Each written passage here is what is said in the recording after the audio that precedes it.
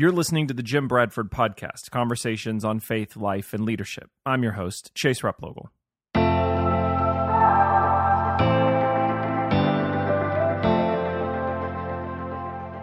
Pastor Jim has called chapter 4 of 1 Timothy one of the Bible's most important chapters on leadership. Paul builds his coaching advice to Timothy to the final line that by watching his life and teaching closely, he will save himself and those who hear.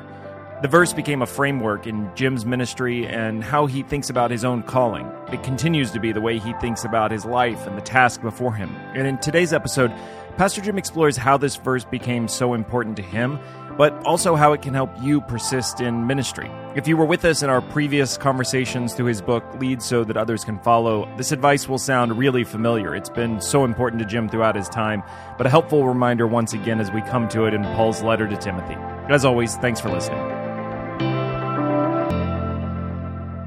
Pastor Jim, good to sit down and continue our conversations through Paul's letter to Timothy. The last few conversations have just been really impactful and really helpful for me personally as we come to what we've kind of joked as very simple advice, but as you begin to unpack it, really, really profound advice about what it is to lead, to have influence, to serve others, to be, I think the phrase you used last week was genuine, for it to be real, the real deal. Yeah, the real deal. Yeah. God help us. And simplicity can seem pretty boring for people, but there's a degree to which even good coaches, they always take their athletes back to the basics. And really, Paul does that in a pretty profound way for Timothy here. You wrap this section up, this chapter 4, by saying that Paul's final bit of coaching advice, or his summary of that coaching advice, can be put in the statement, Paul encourages Timothy to watch his life and doctrine closely. You've helped me realize just how profound and how significant that statement is. It's had a huge impact on me. When did you realize the significance of this, and why is that such a central idea for this whole chapter, all of this coaching advice? Watch your life, watch the doctrine. Actually, I was spending part of a day with the Lord years ago. I was pastoring on the West Coast, and I was just meditating. I forgot how I got there, but I was just really meditating on the last part of 1 Timothy 4. It is just very rich in leadership coaching material. Paul says to Timothy, don't let anyone despise your youth. Give attention to the public reading of Scripture, to preaching and to teaching. Don't neglect the gift that God's given you. Let your progress be evident to all. I mean, the more I was getting towards the end of chapter 4, I noticed the verbs were getting stronger, and that caught my attention. And one thing was building on another. Give attention to Scripture. His assignment was to correct false doctrine in the Ephesian church, so give attention to Scripture. And then, obviously, part of his anointing and calling was preaching and teaching. Don't neglect that gift. Let your progress be evident to all. Keep growing yourself, Timothy, as a person. Persevere, very strong verb. Persevere in these things. And then I got to verse 16. And to be honest, what caught my attention most was not when he said, pay close attention to your life and your doctrine. It was what came next. Because if you do, you will save both yourself and those who hear you. And that's what initially grabbed me. I thought, I'm all in there. I mean, first of all, I would love to survive my calling. Even though he may have been talking doctrinally, you'll save yourself and those who hear you. I mean, if you stay true to the doctrine of the gospel, you're not going to lose your salvation. People who hear you aren't going to be off and miss the truth of the gospel, and their eternal salvation be jeopardized. But I took it as more than just salvation in terms of a relationship with God, but I understood it in terms of survivability, and that's honestly what really caught my attention. So you will save that yourself. Word persevere or persist in these things. So there definitely is a quality of this is how you move forward. This is how you sustain. Right. Yeah. He said, persevere in this. Pay close attention to your life and doctrine. Persevere. And if you do, really keep focusing on those two things. you will save yourself and those who hear you. So the whole verse fascinated me. And of course, you've got to come back to the effect of the effect is you'll be saved and those who hear you. But the cause, the engine, is this idea of paying close attention to your life and to your doctrine. So the first, 55 podcasts we did were on my book, Lead So Others Can Follow. And chapters 1 and 5 would be the fruit of that. Because I just felt as I was just sitting there meditating on this, it was becoming real to me, just captured me. I thought, what if I could reduce into 2-word phrases a short list of what paying attention to my life would mean for me? I mean, what if I took seriously those words? And what if I could put it on a business-sized card? I don't know why I went there. Kind of the engineer in me wants to synthesize everything down. And so what if I had 2 columns, my life, and instead of my doctrine, maybe generalize that to my task as a pastoral leader? What would I write down? And so chapter 1 of that book are the 7 things I wrote in terms of paying attention to my life. And chapter 5 would be the 7 things I wrote down in terms of paying attention to my task as a spiritual leader, which kind of turned into forcing me to write my philosophy of ministry out. So, and it all came out of the last verse of 1 Timothy 4. Pay close attention to your life. Pay close attention to your doctrine. Because I had the self-interest of wanting to survive this. That was really, to be honestly, what the hook was for me in this. Yeah. One of the things that really impacted me about this section was that these 2 things come together, that there's a sense that they need to be done side by side. Right. That to do one alone or to overemphasize one is actually a kind of error, right? So I tend to think of them as like step, like left foot, right, right. Like this is the way you persist and move forward, is like these 2 works simultaneously playing out. For those who maybe are jumping in the podcast and haven't listened to some of those previous episodes, I do want to sort of give a little bit of a synopsis of what this looks like, because it can sound psychological and abstract. Watch myself. What does that mean? And even this idea of the teaching, I think there's some unpacking there on this phrase, doctrine, the teaching, as it's sometimes translated. What does it mean for you to watch your life, to pay close attention to your life? I would encourage everybody to write their own list, because this list is not going to be identical for everybody. It somewhat involves the vulnerabilities you need to keep your eye on. So, be careful, and here's where you need to be careful. Except I think the first 2 on my list, I would hope, would be the first 2 on your list, Jace, or anybody listening, whether you're a leader or not. And where I started was just those 2 words, know God. I just want to know God. K-N-O-W, God. I want to know him. I started asking myself, what would I want my wife to put on my tombstone someday if I died before she did? Would I want on my tombstone, he pastored a great church? That would be true of me. I pastor an amazing church right now. I feel honored to pastor. But would I want on my gravestone, he was General Secretary of the Assemblies of God, which I was for 9.5 years. I mean, it's a true statement. But is that what I really want on my gravestone? With all respect to those great opportunities. And I finally came down to say, you know what I want people to be able to say about me? That Jim, you know what? I really feel like that guy really knew God. I mean, that's what I want them to say about me. And I don't want to be one of those people that loses my first love even though, like Ephesus, the church at Ephesus later, they fix their doctrinal problems. Paul actually says to them, or Jesus says to them in the book of Revelation, you persevered, you've gotten rid of false teachers, but you've lost your first love in the midst of it all. You lost me. So, or the church of Laodicea, behold, I stand on the door and knock. I am knocking at the door of my own church and saying, by the way, does anybody notice I'm not there anymore? And I don't want to love leadership more than I love Jesus. And leadership's really intoxicating and fun some days. But the core of all of this is me and Jesus. I mean, if I lose that, I've lost everything. And I want people to just be able to trust about their pastor.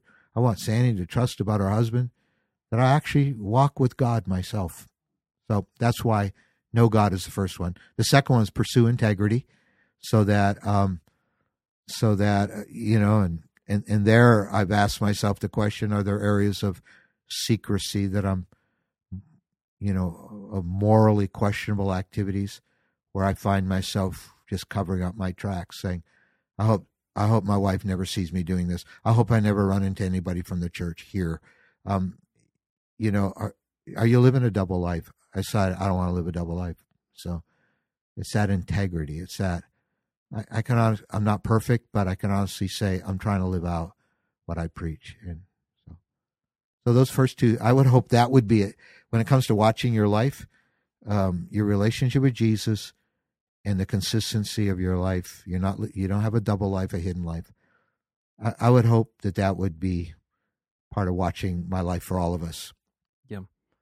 The other side of this advice, you know, Paul refers to, sometimes it's said the teaching, the doctrine. Right. What is it he's suggesting Timothy pay close attention to in the second of these sort of components? Yeah, for Timothy, his assignment to correct false doctrine, his assignment not to get lured into all the sensational stuff with myths and old wives' tales and genealogies, his assignment to not take the Old Testament and, in light of the gospel, misapply it or over-apply it and get into a kind of legalism. And part of what I would reduce that to is a tension I think we face, Chase, as pastors right now. You know, the gospel is rooted in the grace of the Lord Jesus. And the longer I lead, the harder it is, I think, for me and for all of us to truly understand gospel grace. And like grace is this pathway that has two ditches on each side. You know, on one is legalism, where we default into just rule. Like our whole relationship with Jesus isn't rooted in grace and unconditional love, but everything about following Jesus is keeping rules. And you get into this legalism that defines your spirituality rather than intimacy with Jesus and a living in a grace I can't possibly deserve in the first place. So why all this pressure I put on me to somehow feel worthy of what I'm not worthy of? I can never be worthy of God's favor and his grace. And so we get into the over-applying of rules. This was happening in the Ephesian church with applying the Old Testament in the wrong ways.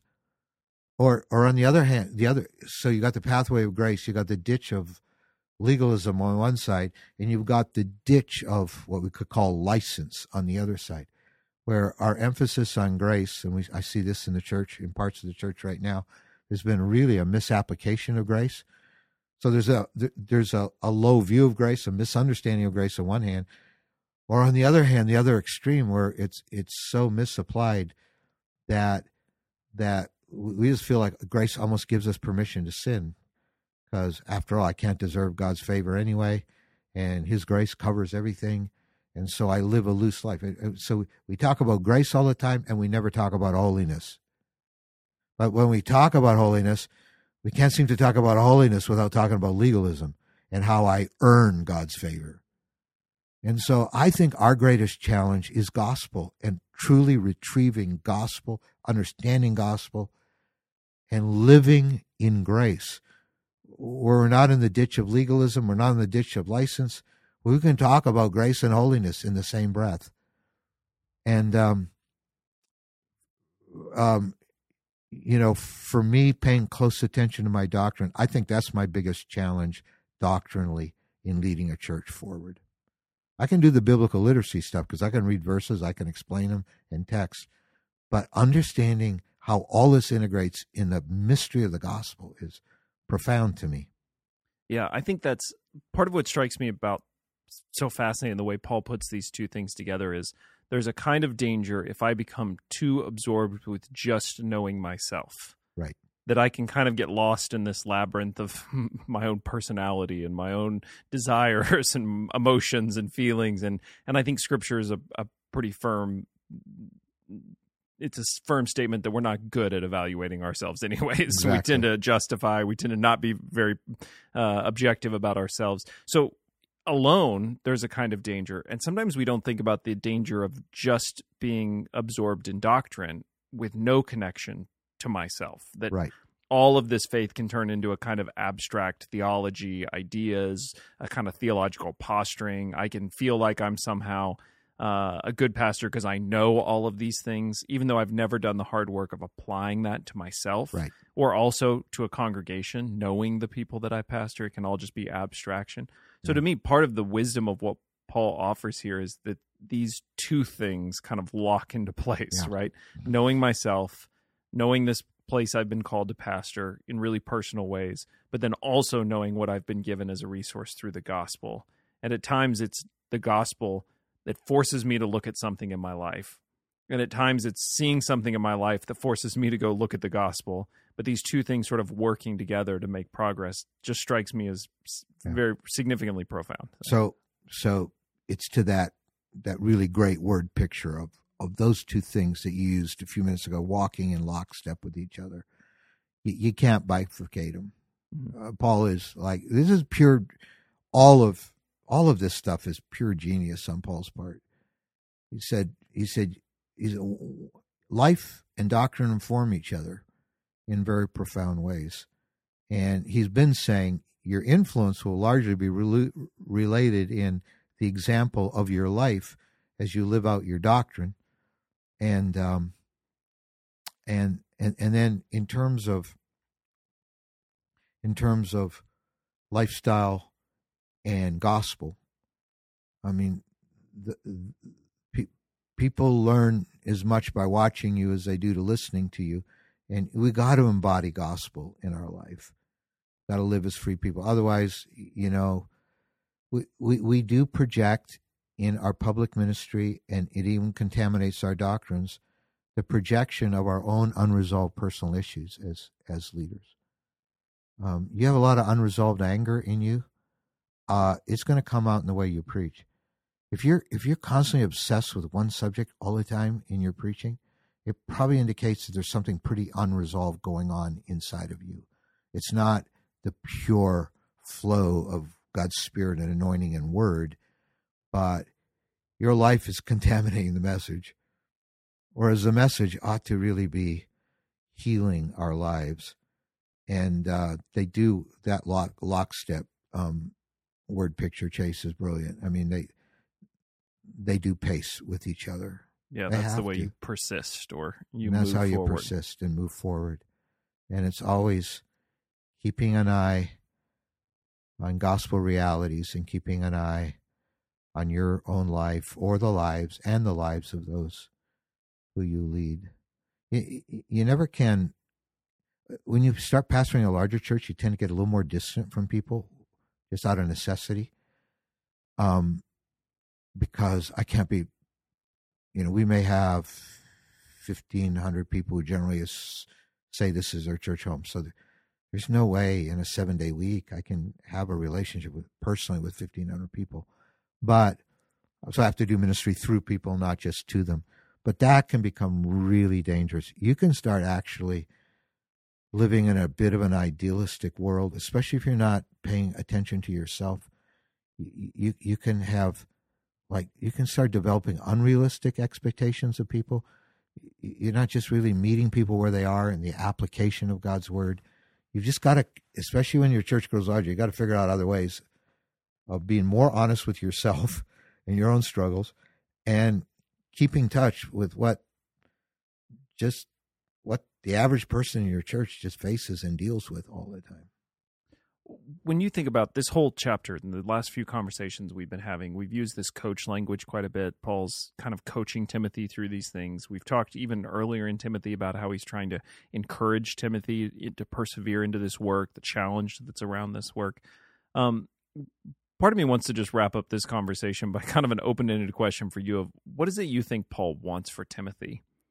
which is really a way of also saying, from your seat, trying to speak into other pastors' lives too. What is it you want for them? This whole advice, this call back to these habits, this encouragement to know yourself and know the gospel.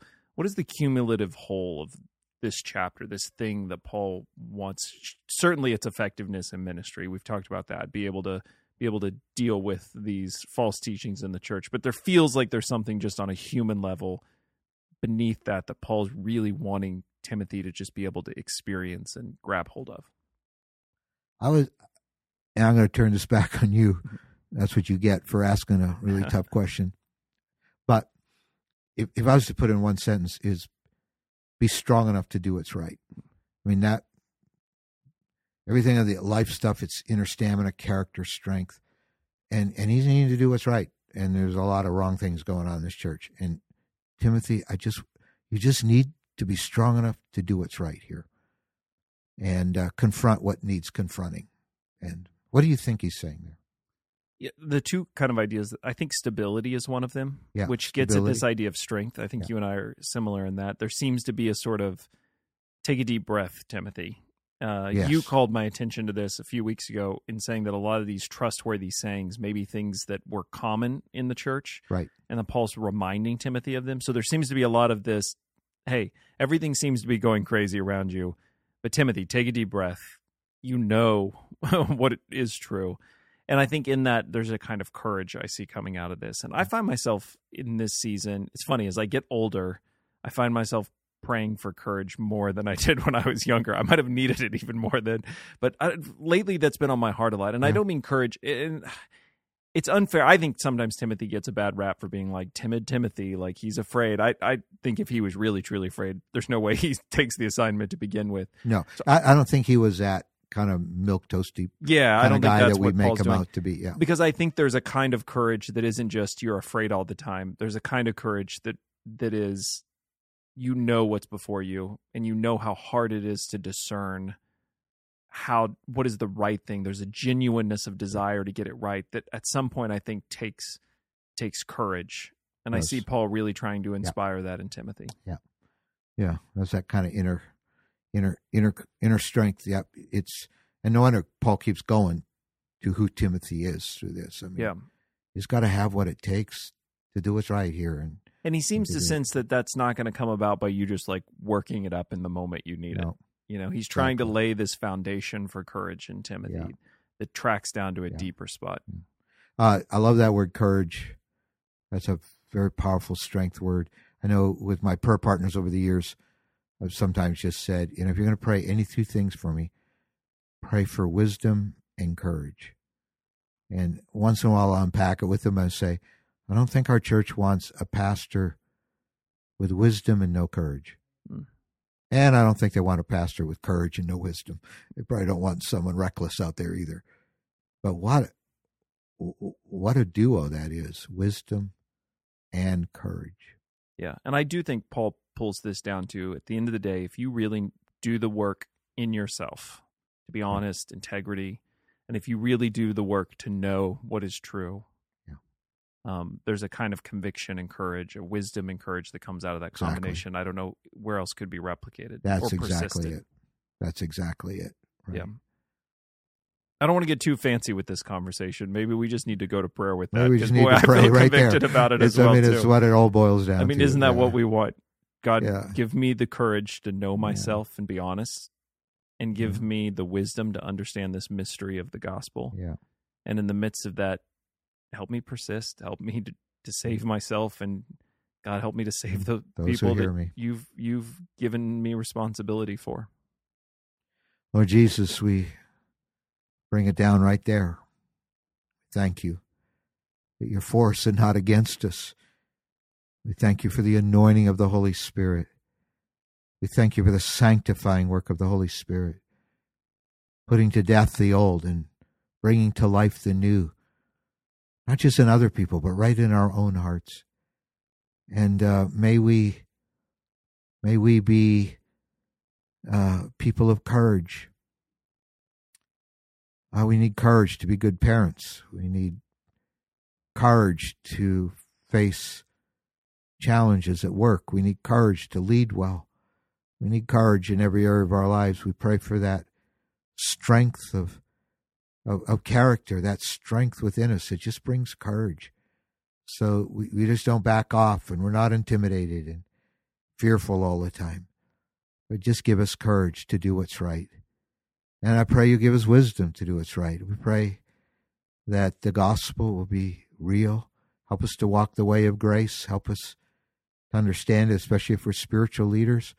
Help us to be able to help people walk gospel grace out in their lives.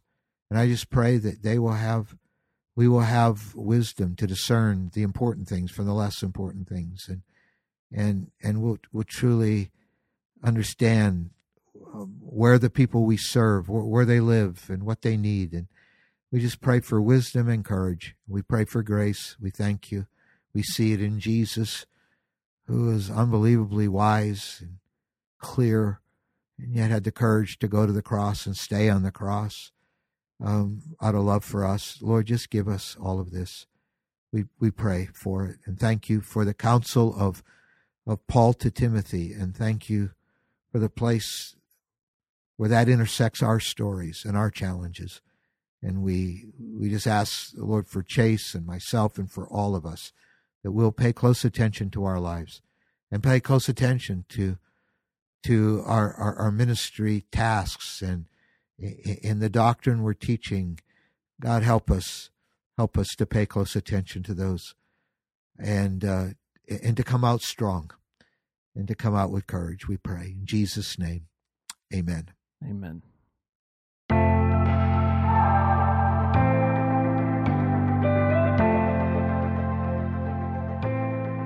You've been listening to the Jim Bradford Podcast. We would really appreciate it if you would take the time to leave us some feedback on the show. You can do that by leaving a rating or by typing out a review wherever you listen to podcasts. And we hope you might consider subscribing to the show. We're looking forward to a lot of the conversations to come in the weeks ahead, and it would mean a lot to us if you'd be a part of those. If you have questions or topics that you'd like to ask Pastor Jim to hear him cover, we'd appreciate it if you'd take the time to send those in. You can do that by email by going to questions@jimbradford.org. We'd love to be able to take a look at those and get them featured on the podcast. As always, thanks for listening. Until next time.